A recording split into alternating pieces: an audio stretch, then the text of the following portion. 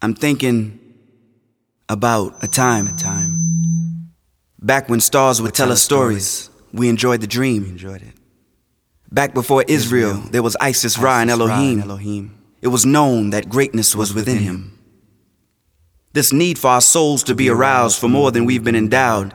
The tingling of our senses as we're hounded, surrounded like fences, with the extensive visual aid of getting paid.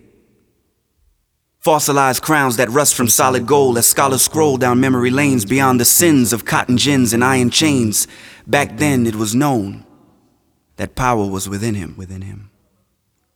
Before the son of Sam, we were sons of Ham. Cursed fruits in truth partitioned these groups.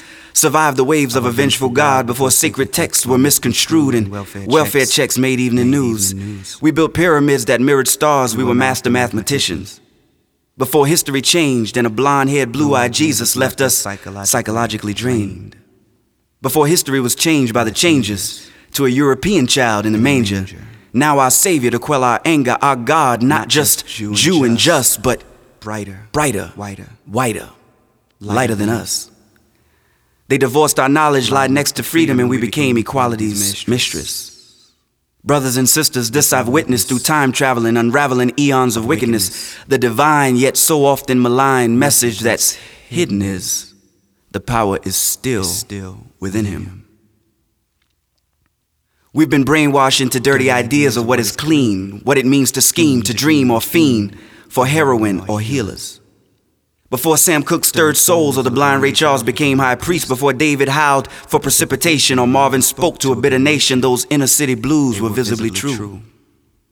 Before the Audubon was marked with X and echoes cried in 65, before Memphis balcony was stained with agony of a slain king who dreamed reality strong enough to hold back the levees that seemed to drown our hearts so heavy, we were a part of something so far from nothing but yet so close to a long time coming.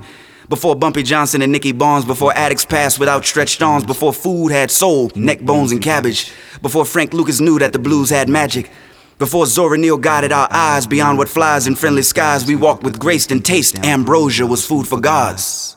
We were God's soldiers.